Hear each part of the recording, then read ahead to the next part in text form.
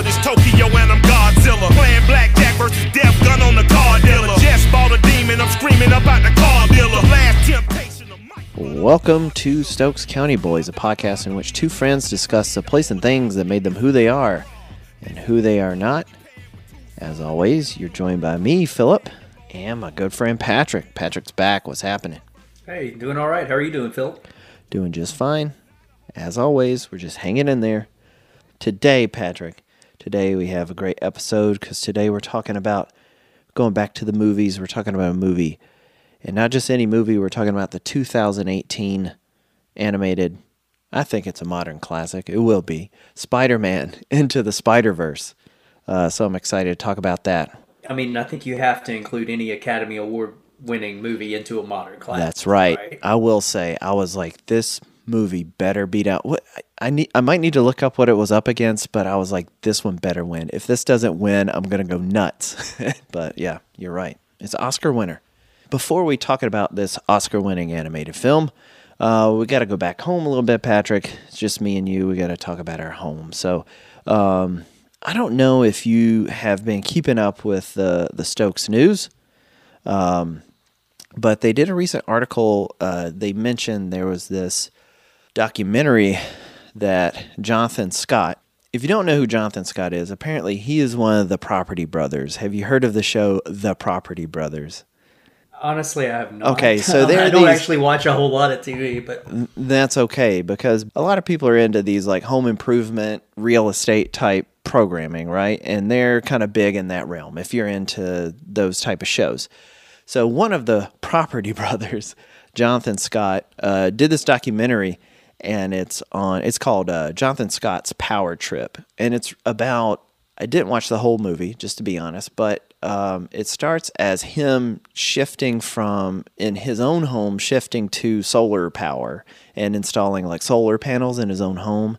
And then he takes this look like cross-country of the efforts to shift to, I think he really concentrates on solar power versus like wind or whatever. But he's going across the nation looking at the power structures that are not only providing the opportunities to develop the solar infrastructure in the United States, but also those, the fossil fuel industry that's trying to slow that down, right? There's a section of the documentary, and luckily this is like for free. You can watch this for free on PBS if you're interested in checking it out. In this part, he's in Nevada. I think it starts in Nevada. He goes to Georgia. He's in other parts of the U.S., but he does end up in North Carolina. The first part of the film, in North Carolina, there's a section where he's talking to a church leader in Greensboro, North Carolina. And then at about the 58-minute, I've marked it in case you want to check this out. We'll link it in the show notes, but if you want to check this movie out and just check out the North Carolina section, he talks about Blues Creek and the Blues Lake area where there's a coal ash depository there in that area, and it's caused some like environmental issues. Did you know about this actually? Like the coal ash like spill from Duke Energy. Duke Energy's the culprit here. I did know about it, Philip. I'm interested. I'm going to let you finish here. But yeah, I am aware that this incident took place and that it did cause a stir in our local area, but also across the state. Yeah, exactly. And so this was a few years ago. And honestly, you know what? It kind of washed over me at the time. And I don't know why. For one reason or another, I didn't really know about it. But it was pretty interesting to see this. And they talked to some community members that are from Walnut Cove or that grew up in Blues Creek, and they were showing some footage of a protest there where they were talking about the issues at hand. It's not only that they were storing this coal ash, which apparently is really just toxic stuff. Duke Energy had this huge depository there because, one, it's a rural neighborhood. Two, it's poor, so nobody's complaining or really paying attention. And if they are complaining, they don't have the resources to like put up some sort of legal battle to go up against, Duke Energy, which kind of runs the state here in terms of power. So essentially what happened was they have all this just ridiculous amount of coal ash deposits, and it started to infect the water source and then like taint the water, poison the water essentially. And so the other messed up thing, Patrick, is that they finally agreed to clean it up, but how do they do it? They raise the power bills. So you and I right now are helping clean up their like multi-billion-dollar settlement to take care of this coal ash spill. But it's interesting too that you bring up the timeline, because if I'm not mistaken, this happened about six-ish years ago, Mm-hmm. and it's long enough that I'm ashamed to admit this, but I'd forgotten all about it really until you brought it up, and I think that I'm probably not the only one. I mean, but we still are footing the bill for this. Exactly. And not only that, it's like you think about, national stories like Flint, Michigan, because their water source was just ruined by buying cheap pipes. The governor had agreed to do that, the Michigan at the time, and just ruined that city. In this case, Blues Creek, it's not as dire, it's not as bad as that, but it's still bad, and it's just something that the community's being hit hard by it. Honestly, I think you're right. It was like 6 years ago or so. I think it was 2016 before they actually settled and decided to start actually cleaning it up. But if I look back, I was in grad school at that time. I wasn't paying attention to hardly anything going outside of me trying to finish my work there, which is kind of shameful to say. But like, I think this is something we might want to come back to at some point and just see like what's going on right now. Find some people that are living there. So I'd just like to reach out to somebody that's in that area or knows people of that area in that southeastern part of Stokes County that's affected by this to let us know what's happening. Philip, neither one of us claim to be experts at, well, really anything. But when we have these conversations and stuff, they are ongoing. Yeah. And I do remember when this happened, it was just such a big stink. Made on a lot of sides. Yeah. And if I recall correctly, and again, this is just kind of conversational. I've not done my due diligence research. If I recall correctly, though, like I don't remember that the drinking water was ever in danger or really affected, right? Like it was in Flint. Yeah, I shouldn't have compared it to Flint necessarily because it's not quite the same thing. But yeah, you're right. But it's still, there's toxic chemicals in it's affecting. It's not just I think it's in other spots too, so it becomes, it like settles on people's like homes and things like that, and it affects people's lungs, their breathing, and there's just these unforeseen long-term effects if you live in that community. Most people that grow up there are likely to stay there. So they're being exposed to this like toxicity for decades. And the Dan River was affected. Yeah, and that's a river that's very near and dear to you and I because we grew up going down the rubber donuts in the Dan River. Go tubing. It's a very much it's a very popular tourist part of Stokes County specifically. And, anytime there's any sort of toxic anything, you kind of tend to stay away from it. Exactly. So I'm sure that really hit the tourist spot, yeah, too. so you're talking about Danbury, which has a lot of those spots where you would go off the Dan River to go tubing, or there's Moortalk Park, which the Dan River passes through there. These small towns can't afford to have one of the main attractions be hit by coal ash in the water to keep people away, God, this is such a cynical American thing to say, and I apologize. That's okay. Even beyond health, though, it bothers me that the taxpayer has to pick up the bill on this. Yeah. Oh, it's not even the taxpayer. It's it's the Duke Energy the Duke Energy consumer. Exactly. But the thing is like, do we have a choice? Unless I had set up solar panels in my home when I bought it or whatever, you have to pay those power bills.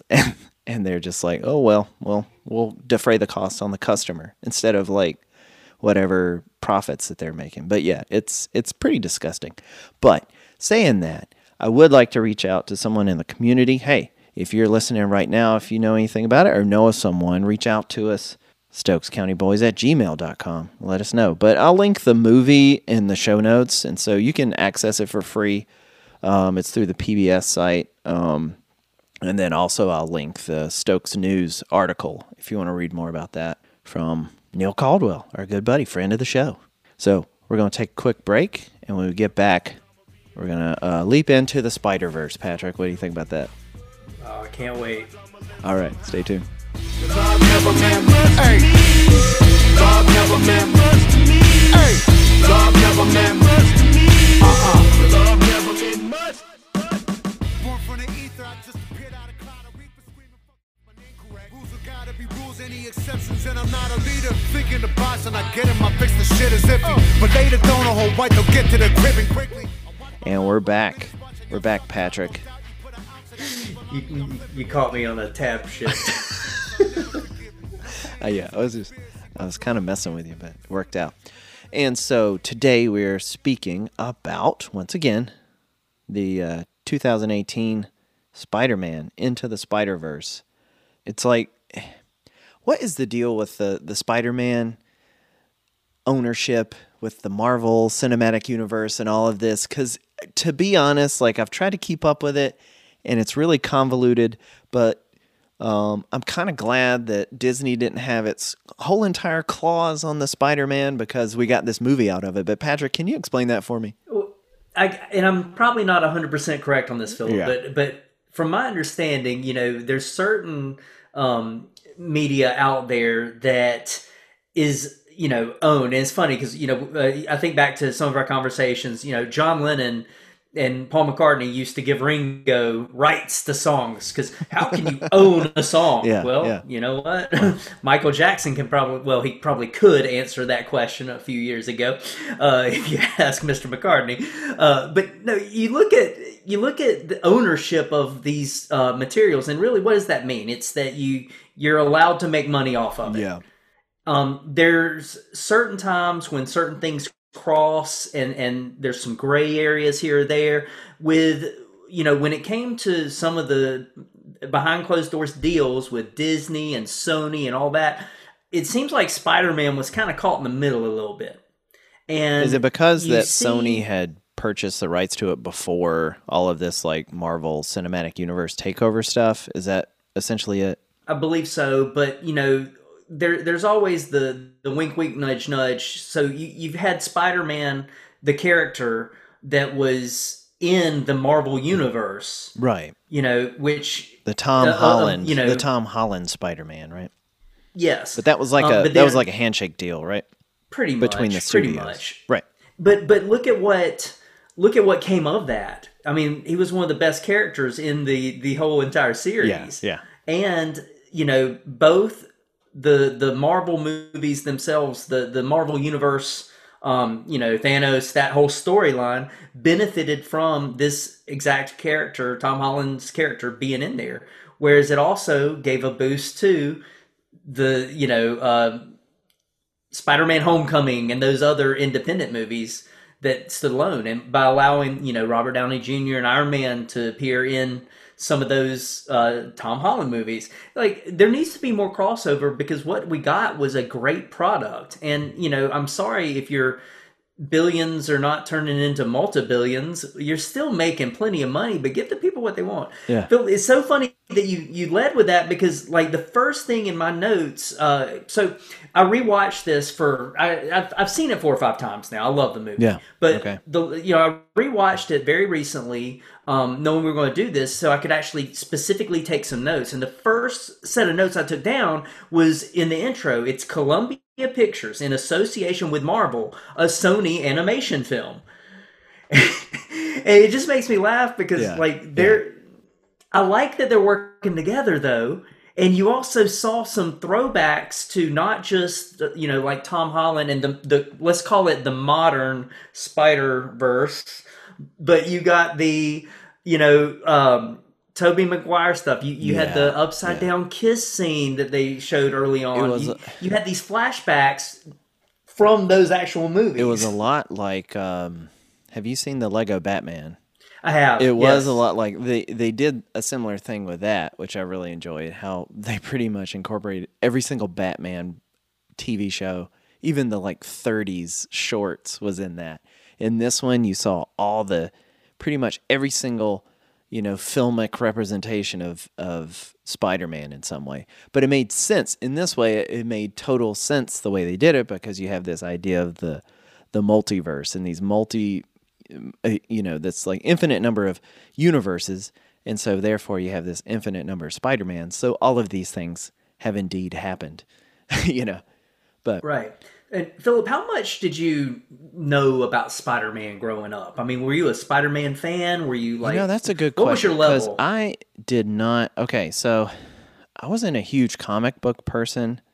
I did get into comic books for a short period of time in the early, mid-90s. So when I was like, 10, 11, 12. Spider-Man was my guy for that one. I liked X-Men and Spider-Man. So the ones that Sony or Fox and Sony owns, or now, well, no, not now, but so yeah, I was into X-Men mainly because of the cartoon show, the Fox Kids cartoon show, which then led me to go into the comics. But when I started buying some comics, I bought a lot more of the Spider-Man. So I really like Spider-Man. During that short period of time. Now, I didn't follow the comic narrative, much past that, but I did. I related to him, I guess, because he's like the only one that's a kid, Well, it's funny because I feel like that's why I didn't relate to Oh, really? him. Because when I wanted, I did not grow up as a comic collector or whatever, Yeah. but I loved Batman. Yeah. Absolutely loved Batman. And part of it was through the movie series, the Michael Keaton Batman Returns. Those kind of got me into the character, but I wasn't a comic book collector. But the few comic books, or I really should say graphic novels, because they were compilations, were really a Batman. Mm-hmm. Just like you, I got into X-Men because of the cartoon series, which was actually pretty close to the original comic series in terms of the storylines and stuff.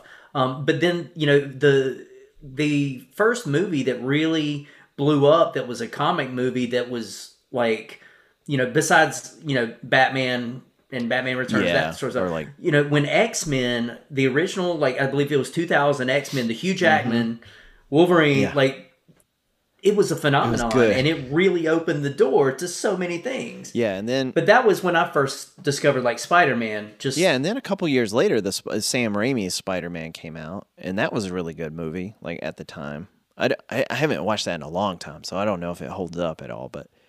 I like those first two Sam Raimi Spider-Mans. Did he do the third He did. in that series? He did. And it's weird. Oh, man. Oh, There's a man. reference in this movie. But yeah, They did. But this They one, did. I don't know how you feel about it, but so we've got 3 Sam Raimi Spider-Mans. We got 2 of the Amazing Spider-Man movies. I actually did not see either one of We've those. got Philip. 2 Tom Holland Disney Spider-Mans.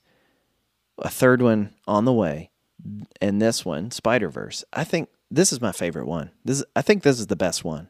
Well, the Andrew Garfield, I did not see either one of his movies. Yeah. I saw the but first one, then again- and then they said the second. You just saw so many bad things about the second one. I just didn't bother. I do have to say though, Philip, like with critics and the negative comments, I mean, I've seen some movies that were panned by critics that are absolute some of my favorites, embarrassingly so in some cases. But I don't care what you say, Ace Ventura 2: When Nature Calls is right up there as one of the best movies ever created, hands down.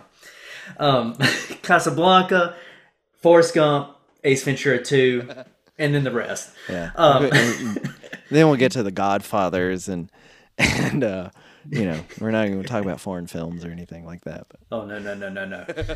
But no, Phil. From what I've seen though, or from what you just said, but what I've seen of the specific Spider-Man movies, absolutely. But I would take it a step further and say this is one of the greatest animated movies I've ever seen. Yeah, I think I'm more into the animation part of it than I am everything else. But like, I love this movie. I'm glad you said that, because I'm just going to say in general, we've talked about a few movies on this podcast.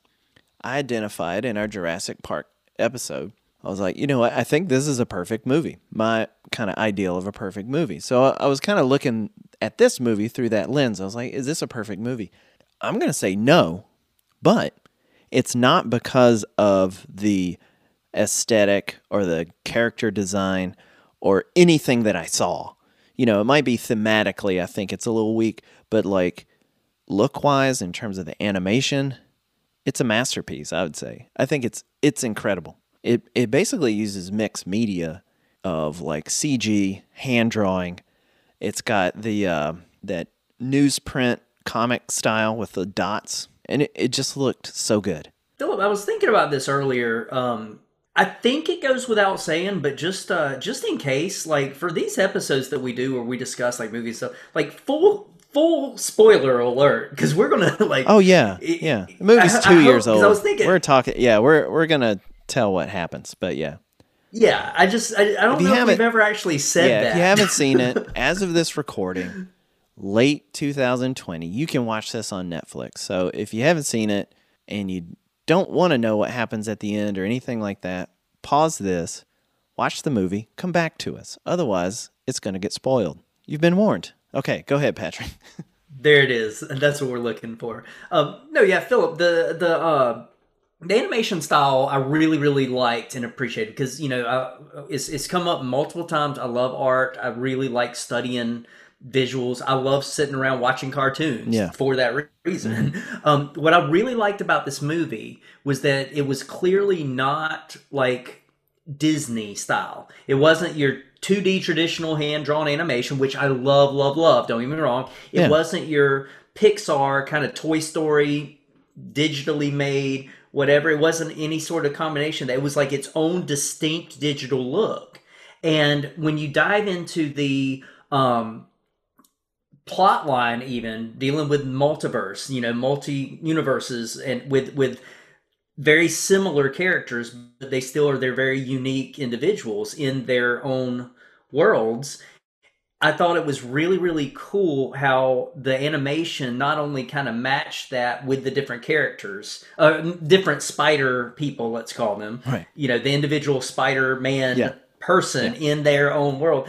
Like the animation and the character design fit that in their own distinct style. But there were also some little details like just almost looked like cross-hatching across the characters, like visually, where there was like a glitch in the Matrix sort of thing. Yeah. And so that was really portrayed in the movie itself as part of the design. I thought it was really, really cool to give a digital look, but it was still unstable because that's part of the plot line.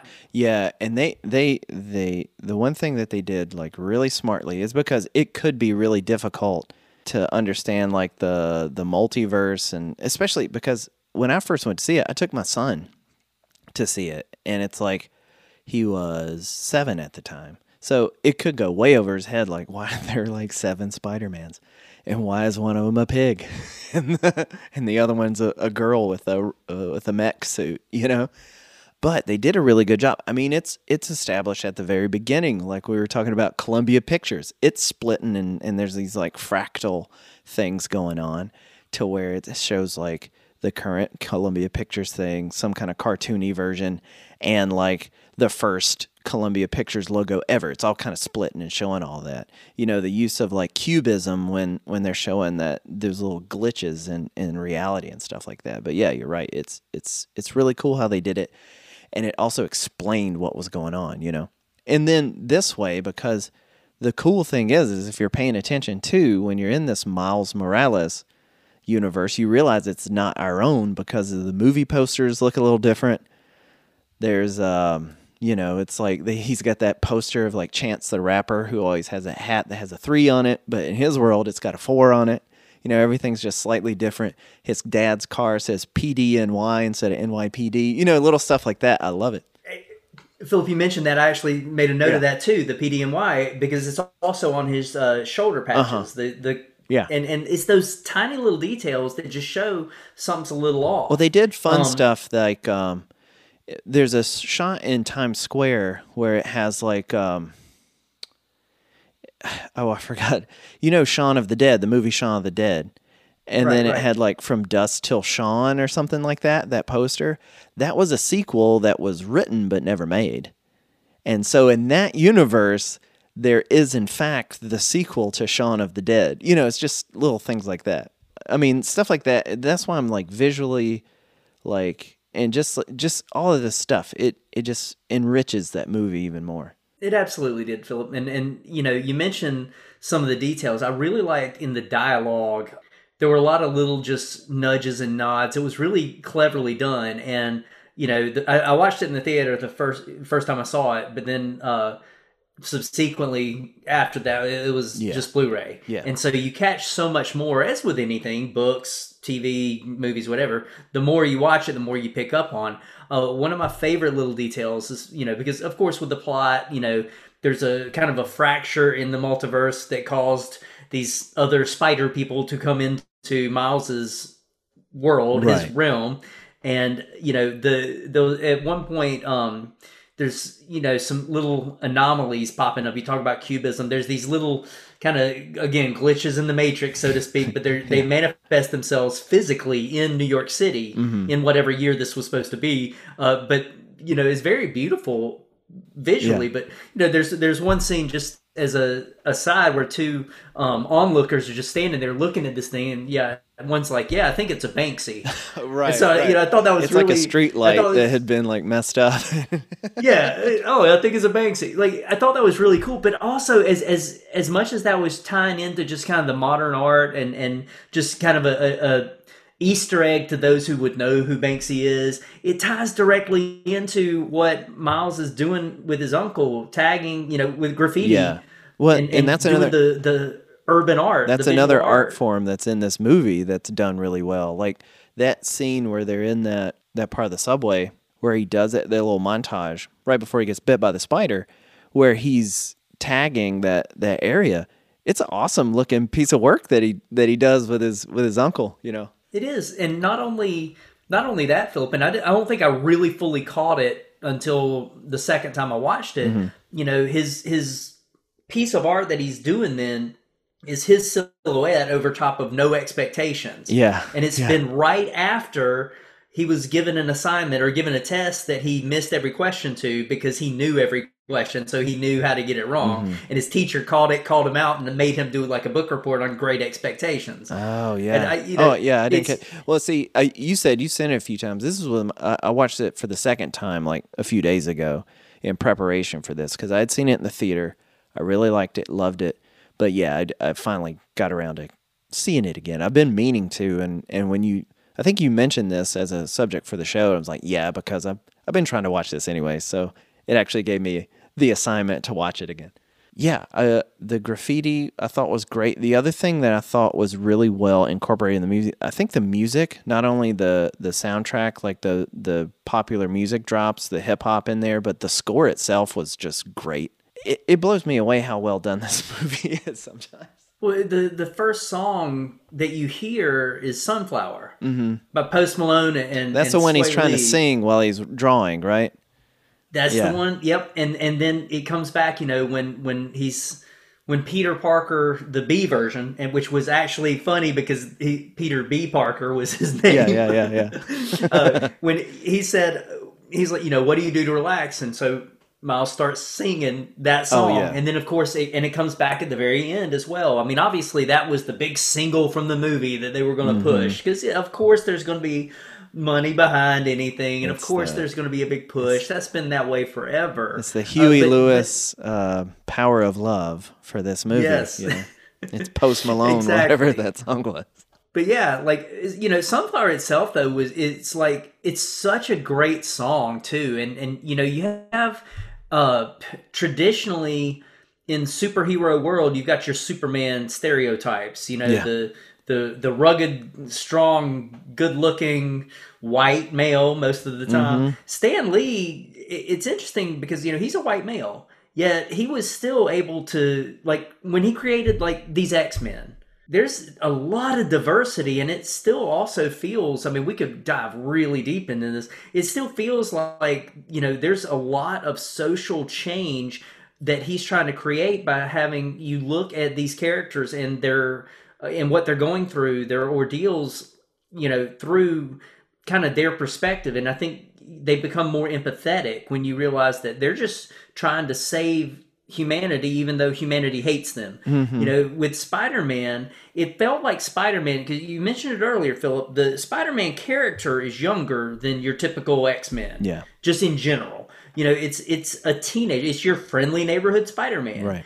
And so this movie, I thought, played into the campiness of traditional Spider-Man, whether it's, you know, movies or whether it's the old cartoon, The Amazing Spider-Man. You know, it's campy. And even in the Marvel movies, which, you know, really, I think Tom Holland's doing a great job right now. Yeah. But He's really like good. even like when you first see his character pop up in Civil War, he's talking throughout the whole fight, like, "Oh my gosh, look, I'm fighting with the Avengers," and like that's Spider-Man. And I thought that they played enough into the origins of, for lack of a better term, real Peter Parker. Yeah. That, you know, even though we're in Miles's universe, I think it's really, really cool also that they're moving, you know, and they're not afraid to have the lead character, even though he is heavily assisted by other versions of himself, the lead character is African American and also, you know, Latino. Right. Yeah. I think that was great. Yeah, it was really cool. And the thing I love about it too is like there are those echoes of the, you know, the original Peter Parker Uncle Ben thing. He sees his uncle die, but his uncle was a bad guy. You know, he was actually had to fight his uncle, who ended up being the Prowler. So spoiler alert. You know, who was his mentor, kind of like a father figure to him outside of his own dad, but ended up being an adversary too, which is great, which happens in the Spider-Man universe all the time, you know, like with Green Goblin and things like Yeah, they referenced that. They said, you know, in my verse, it was Uncle Ben. In my verse, it was my best friend. Yeah. It was like, they referenced that. And it was great. And Philip, like, again, not being somebody that knows, and I say knows as in present tense, not somebody that knows as much about Spider-Man as, say, I would Batman or even X-Men. You know, they laid out enough so that you didn't have to know much about Spider-Man to not only just enjoy this story, but it gave you enough background so that, oh, you come out of this movie, you know a little bit more about Spider-Man, the character himself. Being a kid's movie, not just because it was animated, but because it was aimed towards kids, I thought they did a good job at not dumbing down things just so kids can enjoy it, you know, and it wasn't just like, oh, here's a clever one-liner or two lines in the movie for the adults that, you know, have to take their kids to this. I thought that they did a really good job of, you know, diving into this universe, but also because they had characters that were of different ages, I think that they could treat it a little bit. Yeah. But it's a lot like the way, you know, in like the 80s and 90s, it felt like, and this may just be because I was a kid at the time, but it felt like there were more movies that were, you know, like you said, yes, it's a movie for kids, but it's still a good movie. So it's well made. So like, it doesn't mean that only kids can enjoy it. It's like, right. You know what I'm saying? And so I thought they really did thread the needle really well there. I have a question about this. And since you've seen it a few more times, I'm thinking like thematically, because when I was talking about, is this a perfect movie? And I'm going to say no. And it's because there's some things like thematically I thought it was a little weak, which is okay. Not to say I don't like it. Like if I had to give this a rating out of 10, I'm giving it like an 8 or 9 out of 10. But it's not perfect. Okay, so I understand Kingpin, who's our major villain. By the way, I love his character design. He's just massive. You know, he's just like this humongous block of a man. But you understand why Kingpin is trying to like unlock this access to different universes, because he's lost his family based on his evil ways. And he's trying to capture that, not by being a good person, but by going into a different universe and getting that son and wife from there. That's what he's trying to do, right? Well, ultimately he is, but I mean, is that the wrong thing to do though? Because yeah, you know, how else could he do it other than by reaching into another universe to get his family back? I mean, even though, and Philip, it's kind of funny because like, well, I say funny in a sick, twisted sense of the word. You know, it reminded me a little bit of Rick and Morty. Mm-hmm. Because Rick and Morty, as Rick and Morty goes on and the series gets deeper, there's some dark moments where you see, at one point Rick gets drunk and tries to kill himself because he just hates his life and the predicament he's in. You see a scene where, spoiler alert for those of you who watch Rick and Morty, like there's a scene where it falls in that same principle. There's infinite number of universes. He's developed a way to jump through, as all the Ricks have, but there's only one that's the Rickiest Rick, and he's the smartest man in the universe. Right. When there's a scene in one of the more recent episodes where it's shown through his memories that he doesn't even know which Beth is his actual daughter. Oh, yeah. Yeah. Because, and they're two very different, but they're still the same person. Right. There's a lot of this going on, but it made me empathize a little bit with Kingpin, because from what we saw, and, again, the more you dive into his character, not just in this film, but outside, the more I'm sure we could discover, depending on which timeline you're looking at. You empathize because it looks like he was trying to keep his business and family separate. Call it what it is. In different But they universes. just He was just trying to do that. I mean, Yes. trying to have the best of both worlds, literally 2 worlds. But yeah, so no, I like that. I thought it was interesting that, he wasn't just like the evil, humongous gangster. He had some pathos to him. I was trying to figure out for Doc Ock, what is her kind of motivation to work on this too? Is she just trying to because she's just like an egomaniac to be able to do this, or what is her motivation for this? I never really caught that. Well, Philip, they didn't dive into it in this movie, and I don't think they could have. And Yeah, the reason being, there's a lot to lay the groundwork for. there is a lot. You mentioned Prowler. There's Scorpion in there. There's some of these characters that some of the bad guys were meant, I think, just to be counteracting to Miles Morales and his characters. Like, if you look at it, take it as like an Avengers movie. And I hate to keep going back to another. Well, it's not exactly the different universe completely, but if you look, these characters, I wouldn't give a damn about Hawkeye unless I'd seen him in a couple of these movies to see, oh, he's got a family, and just like that, literally, just like that, his family's gone. Like, they didn't have time in the span of one movie to develop backstories for all these characters. And so what I think they did was they focused enough on the main, which was Miles Morales and, Peter Parker, both of them. Yeah. And that relationship and that, whole fulfilling your destiny, great responsibility. I thought that was clever. Several of those lines they brought back. But, I think they just couldn't develop Doc Ock's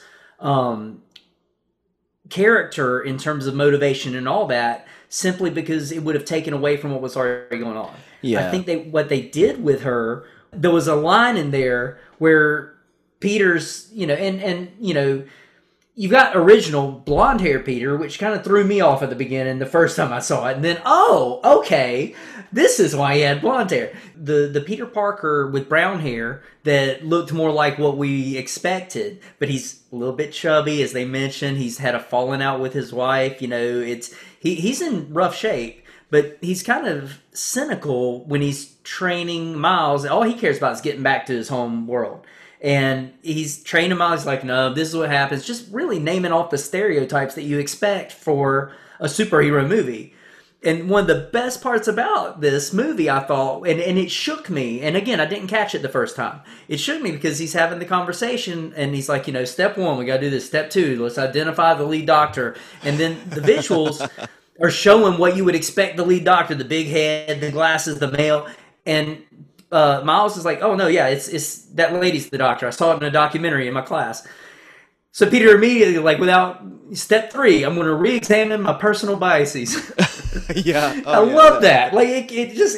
That's awesome. That was so good. Yeah, and that was nice because when you first watched the movie, it was a reveal that she was that universe's Dr. Octopus, which was awesome because in that scene where they go to that lab to try to get, the information they need to shut that machine down that's creating that rift, it's really cool when it's revealed. It's like, uh-oh, it's her, and And Philip, kind of to get back to your original kind of question, my take from that whole reveal scene, or my take from the character of Doc Ock, was that she's power hungry for knowledge through the science. Yeah.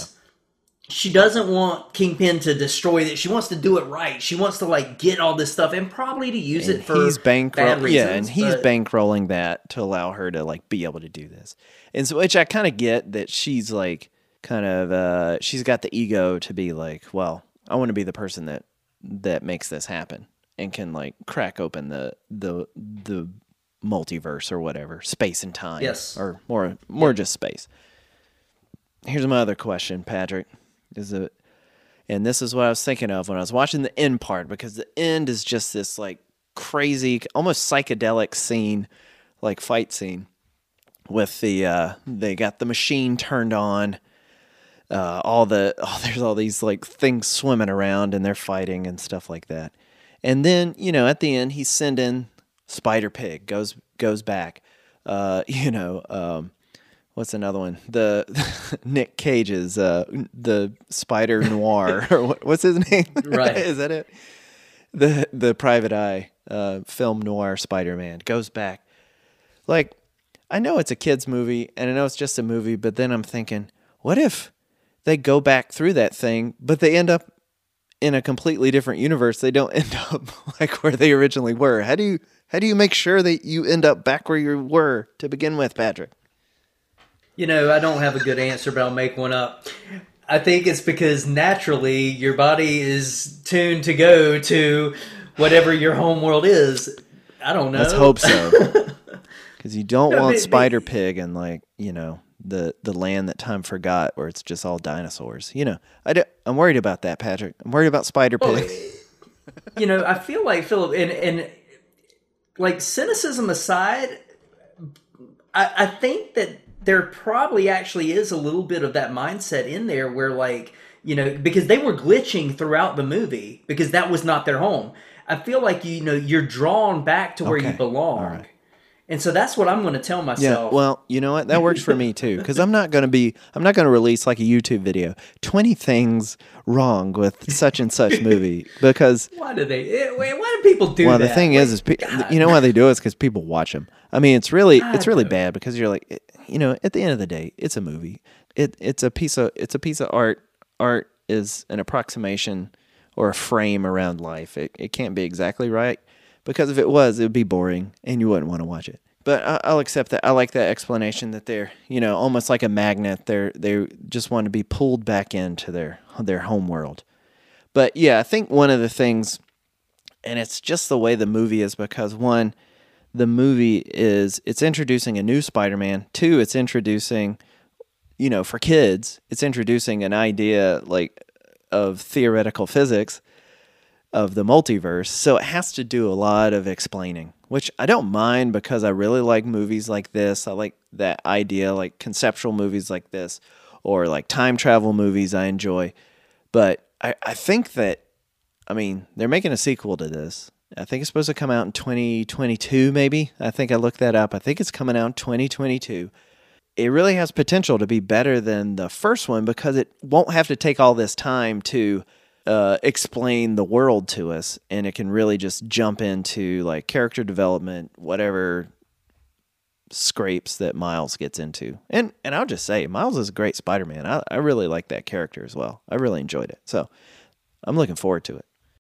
I absolutely am too. And I think that as far as character progression goes, of course, that was the character that they focused on to really develop. Mm-hmm. There were hints here and there at the other characters. Again, you got to see even the bad guys. You got to see a little bit of Kingpin's backstory and motivation. You saw Peter Parker having that superhero lifestyle, and then he died. Mm-hmm. And so then the B version comes in, and they show, well, he's having it a little tougher on his. he's a little bit more down on his luck. And, right. You see a little bit why, and they dived into a little bit of those adult themes. He didn't want to have kids. Mary Jane did, and so that was the cause of their split. Like that, he dives into that indirectly when he's like working with Miles at the very beginning. Mm-hmm. And so, I think that was a really big I think that they planted all the seeds that you could read enough between the lines, or you could,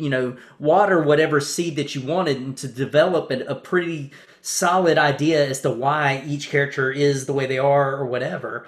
But then they also threw in, for like comedic purposes or for just simply to show the differences amongst the Spider-Verses in, you had the pig. Yeah. I had to look that up, Philip, to know that was a real, that was an actual Peter, thing. Yeah. Peter Porker. Yeah. Like, I had no idea that was a real thing. Right. Yeah, that's awesome. Or Spider-Ham, I should say. That was his actual character name. Yes. Spider-Ham. Right. You had Penny Parker, who was like... Yeah, from Japan.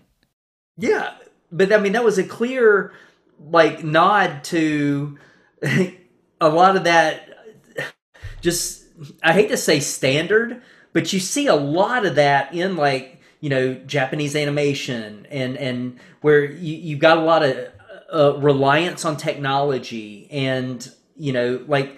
I thought that was great, but again, I had to actually, but not being a huge Spider-Man person, I had to actually look up this stuff. Well, yeah, and that's the thing is, like, there's so many Spider-Man books, and it kind of goes to it, the idea of the Spider-Verse, because there's, like, Amazing Spider-Man, Web of Spider-Man, there's some of the other ones. There's Spider-Man 2049, who pops up at the end of the book, which I was excited about, because I got the, as I was saying when I was collecting, I bought the issue 1 of Spider-Man 2049 or whatever it was, and I didn't really enjoy it, but I was like, this is going to be worth money. But then it turns out, along with the baseball cards of the 90s, they produced way too many of them because collectorism was becoming a thing, and so they're worth nothing, but, I thought it would be.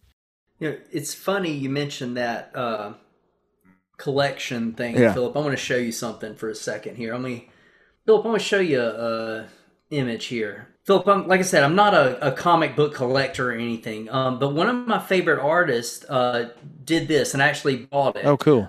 It's from the Amazing Spider-Man, but it's Spider-Gwen. It's Gwen Stacy, but he's one of my favorite artists. His name's Tyler Kirkham. Mm-hmm. And I picked this up with the expectation that I was going to, like, read it and just really enjoy it. But then I saw that it was, like, signed and sealed and like certificate of authenticity also, and so I haven't actually opened it yet, but like I really love his art design of Gwen Stacy, and I purchased this before like I really got into this movie because I just like the art design, specifically this particular one, and also because like I like supporting artists and sometimes, and not just like your local artists, which I fully recommend people do. I mean, even if it means just going to their art shows or, throwing them a few bucks. And that's not just visual art. I mean, that person that's playing while you're drinking at dinner and talking with your friends, like, throw them a couple of bucks at the end of the night. That's why we interviewed Steven Munoz in the Cobra Kai episode. He was playing at the Glass Jug in Durham. And they're struggling right now, given COVID and the limitations on performing and travel and things like that, but that's why you can go to his like coffee, that KOFI, and you can drop him a few bucks if you don't have the cash on you. But you're right. Anything we can do to support people to keep creating, whatever that stands for, whatever that means. I love picking up when they print off sketchbooks. Like, here's my sketchbook from 2016. I love picking that stuff up because, I gain a lot from it. I like seeing the behind the scenes, and, sometimes they'll sign it. They'll got a couple of originals from Stephen E. Gordon that he did the character designs for X-Men Evolution. Back in the day, I guess about 20 years ago now. Love his work. I've got a couple of originals from him that he drew for me, because I picked up his sketchbooks. You got a Daniel Johnston original I got you one time. I do. Yes, Daniel Johnston, another amazing artist that, like, I'm all for supporting artists and stuff, but I digress, Philip. My point is that, like, as much as I love Tyler Kirkham's Gwen version, I think that of all the Spider-Gwens I've seen, this is my favorite character design in this movie. I liked her so much. and not just her personality. I'm talking about the actual. This sounds so shallow. Oh my god. Not just her personality and who she was as a character, You're talking but about the character physically, design. I Yeah, liked it her looks outfit. cool, yeah. Like, it was a really cool outfit. It was really cool design, and you know, she had the eyebrow ring, but then like the way that they did it when you see her meet Miles for the first time, and you know, she laughs at a stupid joke that he tells, and then you see later on they actually start conversing. He gets nervous, accidentally. He touches her hair. You know, basically touches her hair, and they have to shave it. But then ends up giving her that like cool haircut, looking like they made her into a badass character through the story that also showed that he is young and he's going through a lot of stuff. He's confused. He's just like any teenage boy. And then they later on, you see the behind the scenes that, oh wait, you know, she had a reason for telling him just relax. She knew that he was Spider-Man, or you know, a Spider-Man. The cool thing is too is that not only was she sent through that portal that got opened up, but she also got sent a week behind when the portal opened up. So it was pretty cool how it was like, oh, there's also not a rift in just space, but also time. So she got knocked back a week. I thought that was pretty awesome. It absolutely was. But, you know, like I said, I think that, like, she's one of those characters that I would like to see more of, not just because the character design is awesome, but, like, I think that that's one of those characters they could really dive into. And they kind of opened the door a little bit, you know, not talking just the post-credit scene, like the end scene, but, you know, towards the very end, they leave it open with Gwen reaching out somehow through some sort of portal to Miles. Hey, got a minute? Like, I'm really excited because, you know, that opens the door, but I think that, you know, kind of like they did, again, in the Marvel Universe, they develop certain characters through certain movies. I think that we got a great introduction to Miles and a great introduction to this universe. Now let's let them go off on some adventures. And let's see what the behind the scenes for Doc Ock is. What is her motivation? You know, she's probably pissed off right now, so bring her back and let her be the main villain, and then maybe we can find out more about her motivation in becoming Doc Ock. Yeah, you she know, worked hard on that big machine. They blew it up.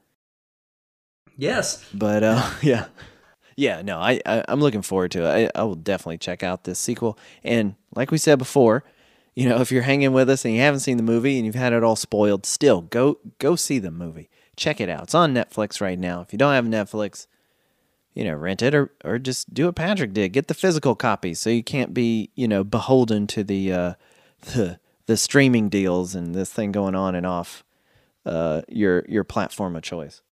Philip, one of the, you know, I mentioned to you in our video game episode that the Marvel Spider-Man video game was one of my top games of all time. PlayStation 5. We got the Miles Morales coming. Okay, sorry. Oh, yes. I didn't mean to throw you off there. Oh, yeah. I'm excited. But I thought that having played that game, there was a scene in this movie that I appreciate a lot more. It's when they go to visit Aunt May, who, of course, is heartbroken because, you know, her Peter Parker has just died.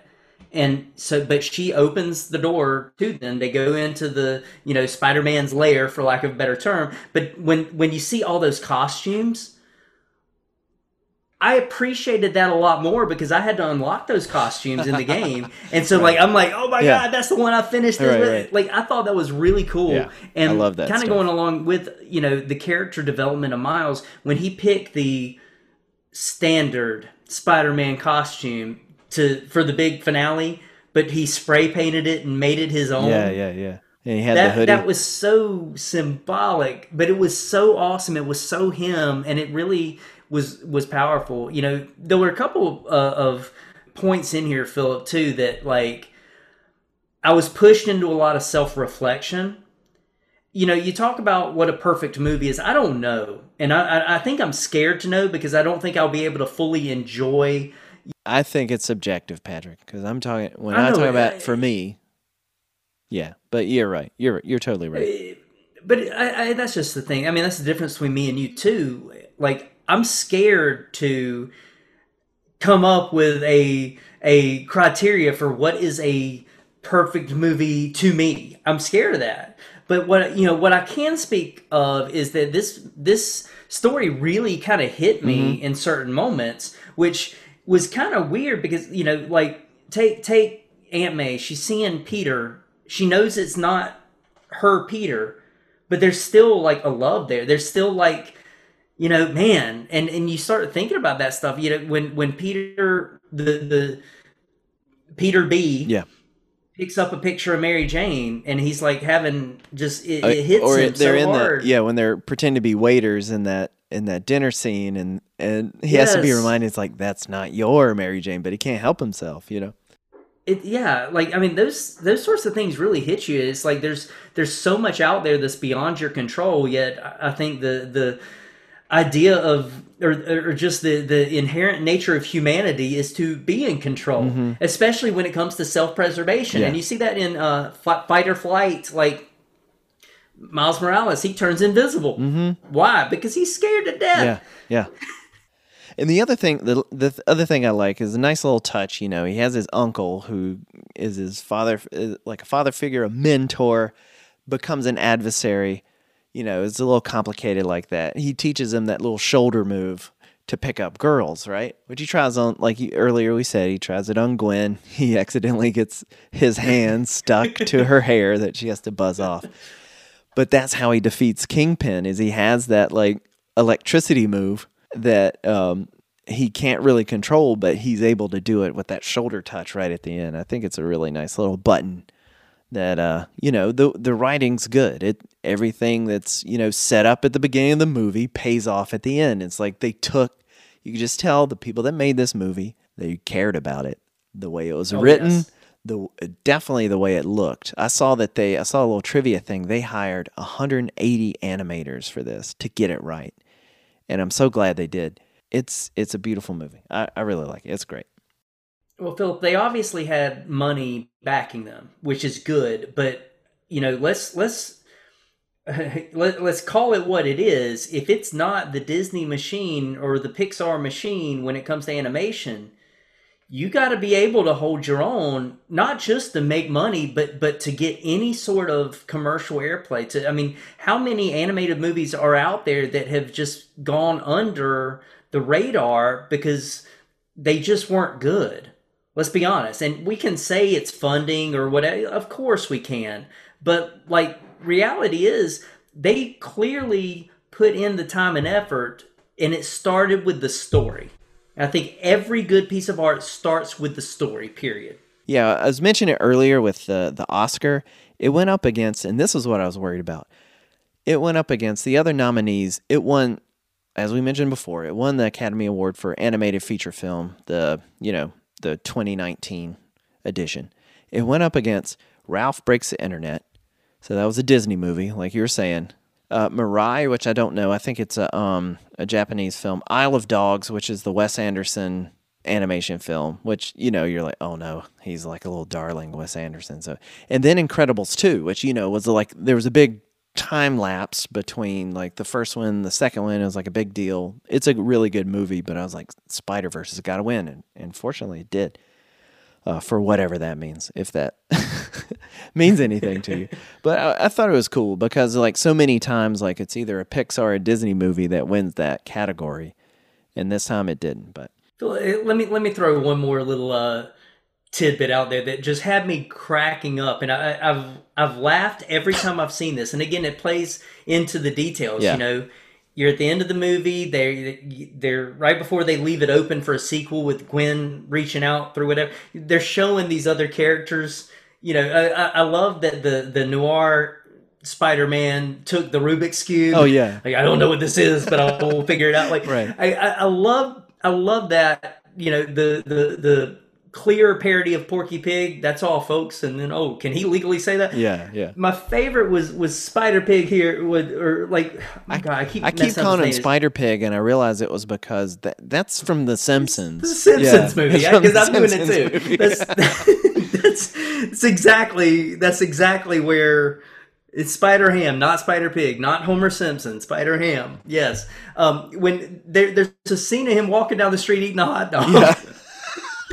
And every time I see this, I have like tears in my eyes laughing, because that's just one of those funny things that they threw in that took, that, and that was somebody like me and you, just one of those 118 animators. Mm-hmm.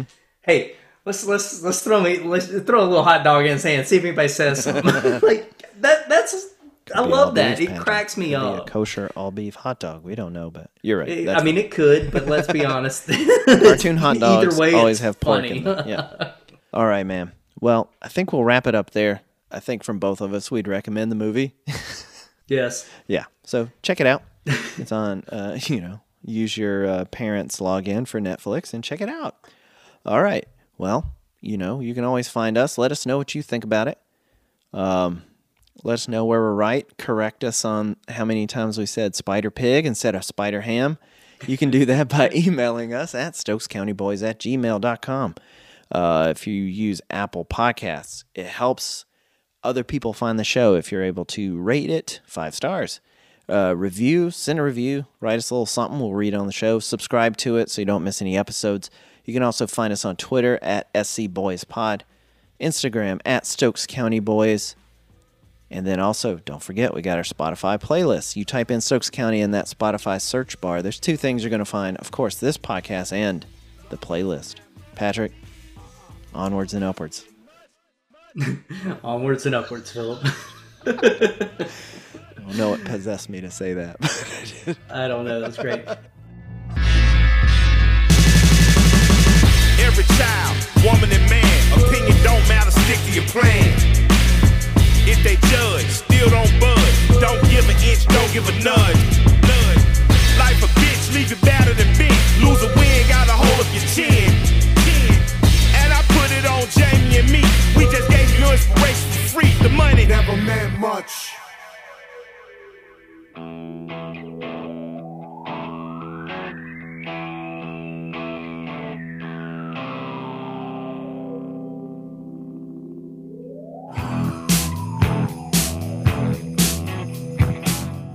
Philip, I like that, like, in this movie too, as they do in Marvel movies, that there was a Stan Lee cameo, which was great. Yeah. It was really cool to see him. But also they did that post-credit scene with the future Spider-Man that's, learning. He's going to learn how to enter the multiverse. Oh, yeah. He's going to be able to pick and choose. Purpose. I was expecting this big reveal or mystery, but instead they threw it back to the original animated Spider-Man and then pointing from the 1960s. Yeah. That was straight up Space Ghost. Yeah, that was like Space Ghost, Coast to my Coast. God, I was you're expecting right. this deep or whatever twist, No, or it was what, just goofy. but it was, they were just. You went to the crappy one. It was great. Yeah, it was great. that was awesome. Love it. Gotta love it.